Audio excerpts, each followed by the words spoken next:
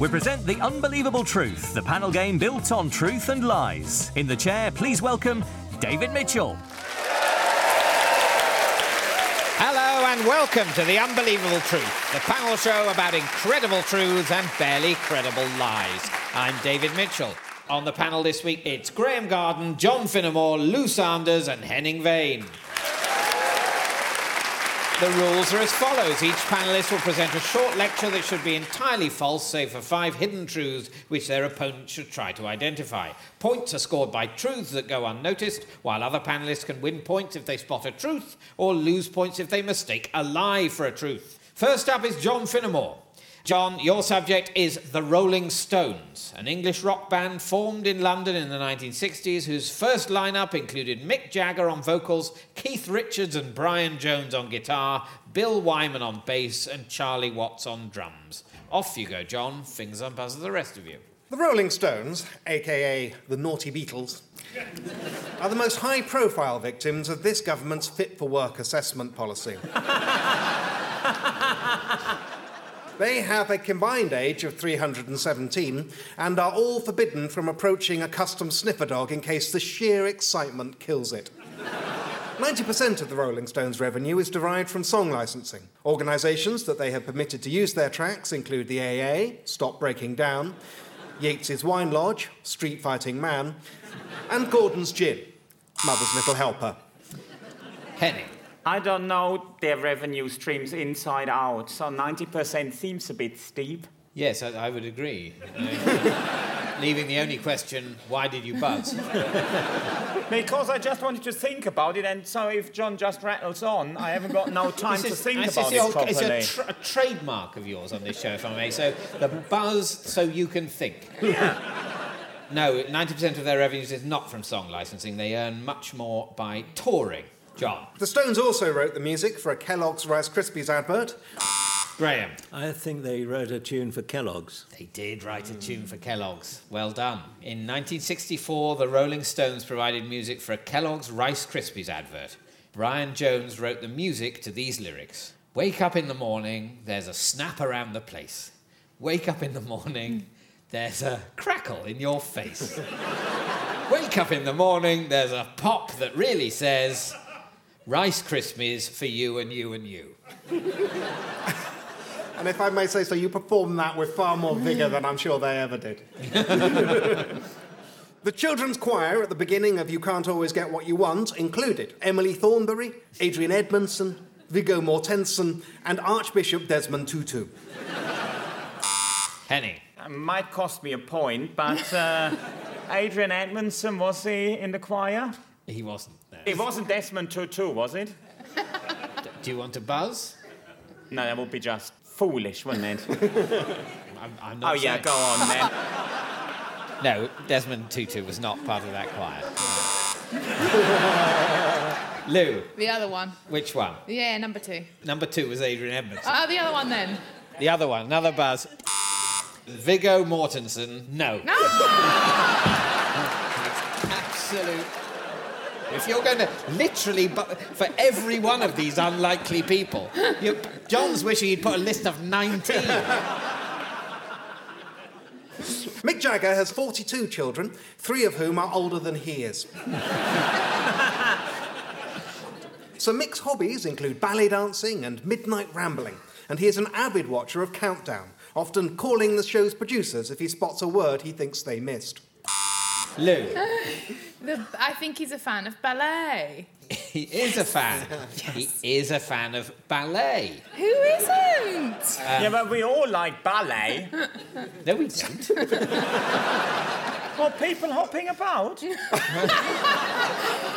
I think he means women in leotards. And now on Radio 3, Tchaikovsky's People Hopping About. Yes, ballet is part of Sir Mick's training regime. In an interview with Q magazine, he says ballet helps his balance and maintains his 28-inch waist. Keith Richards once did a corporate gig for the president of Turkmenistan, who mistakenly believed he had booked Sir Cliff Richard. Yeah, that is exactly what happened. He rocked up there and then they realised they had the wrong man. No. Though when Cliff Richard's home was raided, Sky News Australia mistakenly reported that Keith Richards' home had been raided. It's Cliff Richard, Keith Richards, isn't it? Yeah. It's a genitive. Yeah. Genitive? I was just confirming their different surnames. I wasn't trying to put it in a different case. I've never knowingly declined Cliff Richard. Well, it's Cliff Richard, Cliff Richards, Cliff Richard, Cliff Richard. Henning, you're just saying Cliff Richard now. But for a purpose. If you say it one more time, he'll appear. Yes, that constitutes a booking. Keith Richards once left his infant son Marlon in a hotel by accident and didn't notice for 3 years. The boy grew up feral in the corridor. His first words were room service, and he believed his name was Sheraton because it was written on all his stuff. Keith's notorious tour demands include a litre bottle of Conker vodka, a non-existent drink he invented in a dream, the bath to be filled with either Dom Perignon champagne or Bichon Frise puppies, but never both, and a shepherd's pie. Henning. If it doesn't want to come across like a fruit case, it has to be the shepherd's pie. The shepherd's pie is absolutely right, so yeah. And may I say, I like the expression come across like a fruit case. Brian Jones invented the famous tongue and lips logo after a gorilla stuck its tongue out at him in London Zoo. What he invented after visiting the baboons, history thankfully does not relate. Great. I'm going to go with the monkey sticking its tongue out at him. It's unfortunately not true. It was, in fact, designed by artist James, I don't know how you pronounce this, Pasche, P-A-S-C-H-E. Yeah. But so if you want to write in, I've accepted, I can't say it. There was a place in Norfolk I mispronounced. You'd literally think I was a Holocaust denier. Anyway, that guy, he designed it because he was immediately struck by Jagger's mouth when he met him. For which Jagger apologised, but, you know, when he turns around quickly. Bill Wyman was only asked to join the band because he owned an amplifier. Henning. Was he in the band because he's got an amplifier? Well done. That's true. Yes, when Bill Wyman first went to rehearse with the Rolling Stones in 1962, he took with him a spare amp and a big bass cabinet. Reportedly, it was the spare amp that was the big draw, and they liked the, quote, more powerful, more electric sound that he and his equipment brought to the band. John. Charlie Watts is a passionate amateur lepidopterist and has over 600 specimens of butterflies, although no moths, because as he always angrily insists, a Rolling Stone gathers no moths. Thank you, John. And at the end of that round, John, you've managed to smuggle one truth past the rest of the panel, which is that Keith Richards' son's first words were room service. Growing up on tour with his drug addict parents, Keith's son is said to have learnt to count by pushing buttons in hotel elevators, and his first words were reportedly room service. And that means, John, you've scored 1 point. The stage show for the Stones' 1975 tour of America included a giant inflatable penis. In Memphis, police warned the band would be prosecuted if the penis was inflated. It was a charge that lawyers for the Stones took very seriously, as it was very likely to stand up in court. Next up is Henning Wehn. Henning is from Germany and is currently one of the most famous German comedians working in the UK. Certainly in the top 20. Henning, your subject is vegetarianism, the practice of not eating meat or fish, whose variants include veganism, which excludes all animal products, including eggs and dairy. Off you go, Henning. Vegetarians were invented by Satan.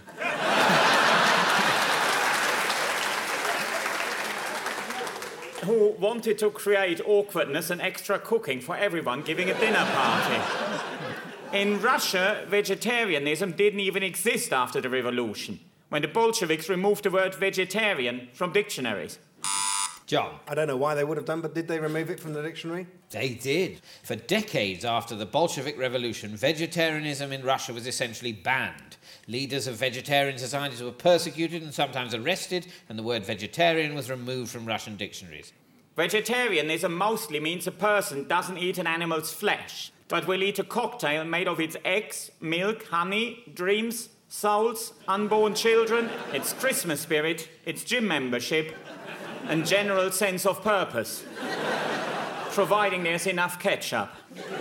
So yeah, every meat eater thinks vegetarians are political correct numpties with too much time on their hands, whilst every vegan thinks all vegetarians are cold-hearted proxy murderers who haven't quite thought it through. To be properly thoughtful, you need to be vegan. Vegans have higher IQs than other people. If you don't believe me, just look at vegan intellectual heavyweight Mike Tyson. Tyson hasn't touched meat since that ear incident. Although he has found a soy-based ear substitute. Ironically, some of the most famous vegetarians include Ian Beefy Botham, Kevin Bacon, John Hamm, and Meatloaf. In the song, I would do anything for love, but I won't do that. That refers to eating a bacon sandwich. Graham. I have a feeling Ian Botham is vegetarian. No. No. He gives pheasants to the poor from his estate. It says here. Well, fair enough, that is the opposite. Yeah. Well, I suppose maybe that's because he doesn't eat them. Yeah, I think he also does eat them. But yes, right. no, that could Does he mean call that programme Pheasants for Peasants? Jesus... Yeah, time to bring him up, isn't it? Jesus was the first vegetarian, but he soon lapsed, doling out 50,000 fish to the starving. To make matters... I think Jesus was vegetarian. He ate fish. Oh, yeah, but you said he was the first vegetarian, but then he lapsed. OK. I think Jesus wasn't the first vegetarian. Well, I'm regretting what I said. He also wasn't vegetarian. OK. I suppose you could say he was vegetarian before he'd eaten anything. You know, when he just had milk. He wasn't vegan. Yeah, thank you. Yes, but I That's suppose what we I meant. all are then Yeah. lapsed vegetarians. Yeah. But we just lapsed as soon as we were onto solids. Are you saying that vegans aren't allowed to drink their mother's milk? I think vegans are allowed to have veal. They're making their own rules. Early in the 20th century, English schoolmasters recommended that students become vegetarians in order to curb their appetite for self-abuse. However, they quickly relented when several newsagents went out of business. Donald Trump has banned vegetarians from America in case some of them are vegan and established their own state in San Francisco. Is there any place more resistant to a healthy diet than America? Well, the Yorkshire village of Fryup turned down a request from Peter to change its name to Vegan Fryup. In disgust, Peter built a village of tofu next door. And that's all there is to be said about the difficult topic of vegetarianism. And if this only saves one egg, it's all been worth it. Thank you, Henning. And at the end of that round, Henning, you've managed to smuggle 4 truths past the rest of the panel. Oh, that's very unlike me, isn't it? Yeah. The 4 truths are that vegans have higher IQs than other people. In tests carried out in 1970, men who are vegetarian or vegan had an average IQ score of 106 compared with 101 for non-vegetarians, while female vegetarians or vegans average 104 compared with 99 for non-vegetarians. The second truth is that Meatloaf was a vegetarian from 1981 to 1992, before he went back to eating meat. The third truth is that early in the 20th century, English schoolmasters recommended that students become vegetarians in order to curb their appetite for self-abuse. The fourth truth is that the Yorkshire village of Fryup turned down a request from People for the Ethical Treatment of Animals, or PETA, to change its name to Vegan Fryup to celebrate World Vegan Day on November the 1st. But they said no. And that means, Henning, you've scored 4 points. When filming The Revenant, Leonardo DiCaprio put aside his vegetarianism and insisted on eating bison liver as he was concerned a fake one made out of jelly wouldn't look real enough. Though for some reason, when it came to being attacked by a CGI bear, he said, "I'm sure it'll look fine." Next up is Lou Sanders. Lou, your subject is eggs. Oval or round objects laid by domestic poultry and other birds, reptiles, amphibians and fish, consisting of a yolk, usually surrounded by albumen or egg white, and enclosed in a shell or strong membrane. Off you go, Lou. Ladies, if you don't like pigeons, think again, because gentlemen pigeons are real romantics, and they coo their lady love songs before going down on one knee to propose, except for the one-legged ones. And Mama Pidgey and Papa Pidgey take it in turns to sit atop of the egg, and there's a message there which I suppose is pigeons ain't so bad after all. But who does the washing up? Henning. Do they alternate and we're sitting on their eggs? Yes, that's true. Pigeons mate for life and share parenting duties. The father sits on the eggs during the day, which frees the mother to go and eat cigarette butts in a gutter. In China, they pay very good Chinese money for virgin boys' eggs. What, please? OK, the hen's eggs are cooked in little lads' piss, and they're very popular. John. I mean, that is a really weird lie.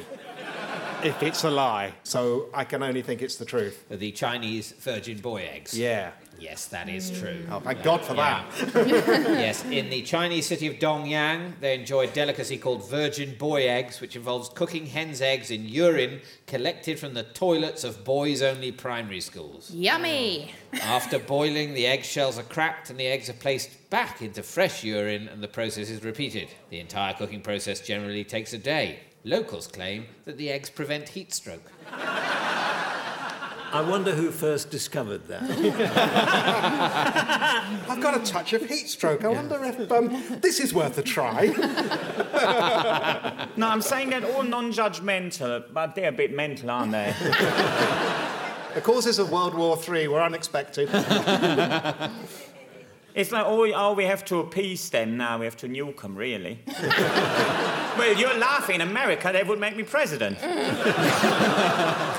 I know I'm a horrendous centrist, but I sort of think there may be a third way between nuking and saying everything's fine, which is moaning. Fake chicken eggs are also a problem in China. A woman named Mei Din is said to be behind it. I think her name's Mei Din, but I can't really read Chinese writing. Rabbits given alcohol lay half as many eggs because it makes them less fertile, which is weird because all the times I got pregnant, alcohol's very much played a part. A 61-year-old woman gave birth to her own grandson when her baby was conceived with an egg donated by her daughter. Happy Mother's Day. Henning. I have to think this through. Well, there is nothing that would stop that from happening, so yeah, I reckon that's true. No, hang on, how would that all work? Have I got time to put on a song? No, that's exactly what happened. It is exactly what happened. Yes. Yes, in 2011, a 61-year-old woman named Christine Casey gave birth to her own grandson when her baby was conceived with an egg donated by her 35-year-old daughter, Sarah Connell, who had been trying for years to have a baby. In the early 1970s, the UK's Egg Marketing Board was concerned that the term egg whites might sound racist. So instead of actually tackling racism, they spent £2 million on trying to rebrand egg whites as egg see-through bits.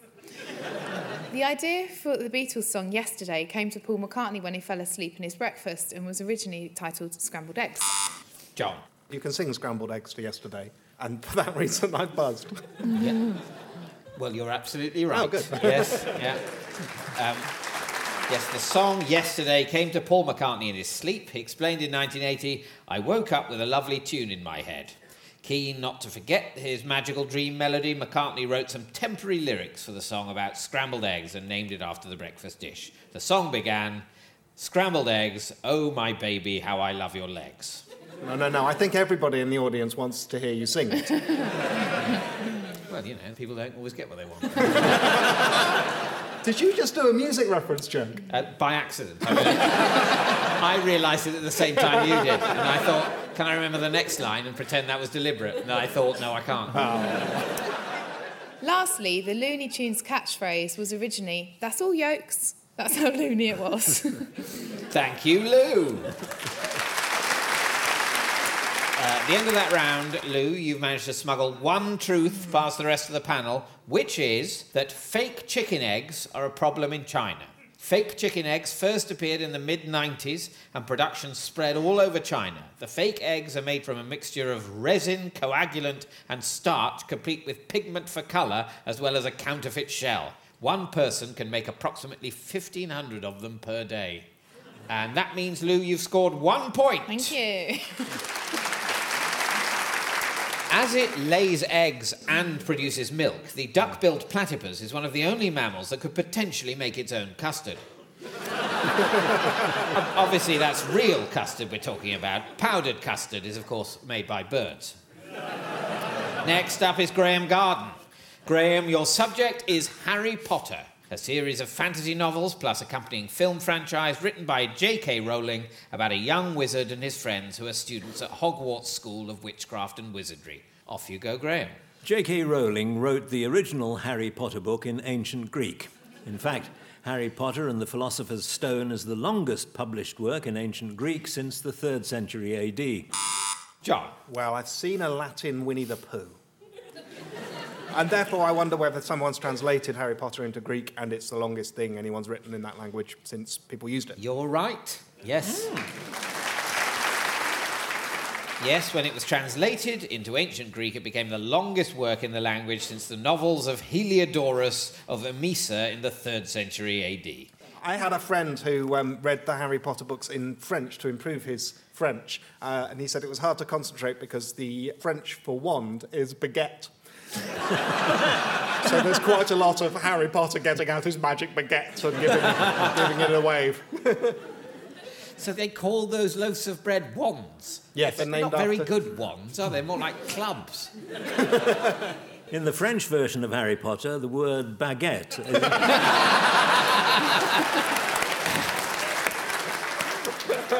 Harry Potter was actually Rowling's 50th book. She had failed to find a publisher for the 49 books she'd written in her Shades of Grey series. So she gave up and turned to Hogwarts. Stephen Fry made broadcasting history when Radio 4 aired 9 solid hours of him reading Harry Potter and the Goblet of Fire. Disappointed listeners said it would have been better if Stephen had read it out loud.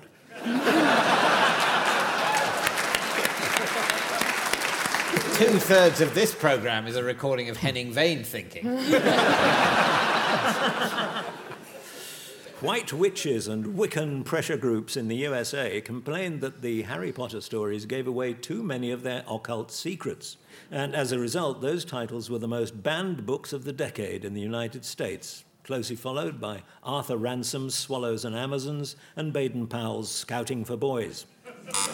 John. Were they the most banned books in the States? They were, yes. Some of the most censored books on record in US schools and libraries are the Harry Potter series. The books have chiefly faced calls for censorship from Christian religious leaders who disapprove of the magical world and have condemned the books as satanic. Some Pentecostal churches have publicly burnt the books.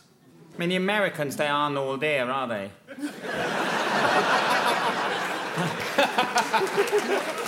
I reckon we should nuke them. Thank you. You're respecting the BBC's commitment to balance. It took a 5-year search to find the right actor to play Harry Potter on screen. Little did anyone realise that the youngster's earnings from the final movie alone would total approximately £40. In the year after the first Harry Potter movie came out, Hermione became the 3rd most popular name for a girl. By far the most popular name for a boy that year was Dumbledore. Incidentally, Dumbledore is the Old English word for cat flap. The toy firm Mattel produced a vibrating replica of Harry's broomstick. However, mums complained their teenage daughters spent too long riding it, so it had to be withdrawn. Lou. I'm getting into the mind of Graham, right? I'm thinking he's not going to make something like that up. Well, on this occasion, you're right. Yeah! Yes, the toy firm Mattel axed a vibrating replica of Harry's Nimbus 2000 broomstick. The battery-operated toy was advertised as having, quote, a grooved stick and handle for easy riding. One mum in New Jersey said her 12-year-old daughter played with the broomstick for hours. She said she likes its special effects. So does her 17-year-old sister. An eagle-eyed student at Durham University, where you can take a module in Harry Potter studies, spotted a picture of Gandalf the Grey on Dumbledore's Wall of Wizards. Lou? I think you can do a module at Durham University in that thing. You no, can. don't let that be true. It is true. Around 70 undergraduates signed up to the module Harry Potter and the Age of Illusion when it was offered as part of the university's Education Studies BA degree. The module required undergraduates to set the series, quote, in its social, cultural and educational context and understand some of the reasons for its popularity. I mean, let's be honest. The Western world is gone completely nuts, hasn't it? Let's nuke ourselves.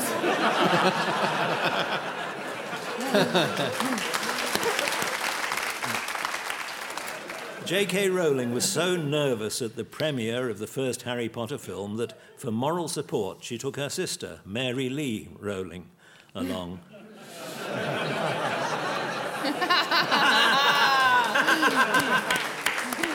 Thank you, Graham. And at the end of that round, Graham, you've managed to smuggle one truth past the rest of the panel. And this is that the baby in the last Harry Potter film, Harry Potter and the Deathly Hallows Part 2, was paid £40 for his role, which wouldn't have covered the price of 2 tickets to see the film in IMAX 3D cinemas. Little Toby Papworth appears on camera 4 times, features in worldwide trailers for the film that has grossed over $1 billion at the box office, and his name is in the credits.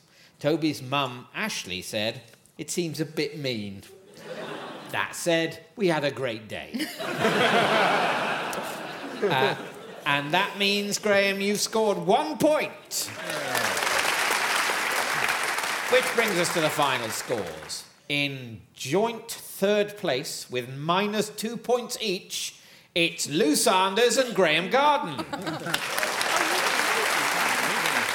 In second place, with 3 points, it's Henning Vane. And in first place, with an unassailable 6 points, is this week's winner, John Finnemore. That's about it for this week. Goodbye. The Unbelievable Truth was devised by John Naismith and Graham Garden and featured David Mitchell in the chair with panellists John Finnemore, Graham Garden, Lou Sanders and Henning Vane.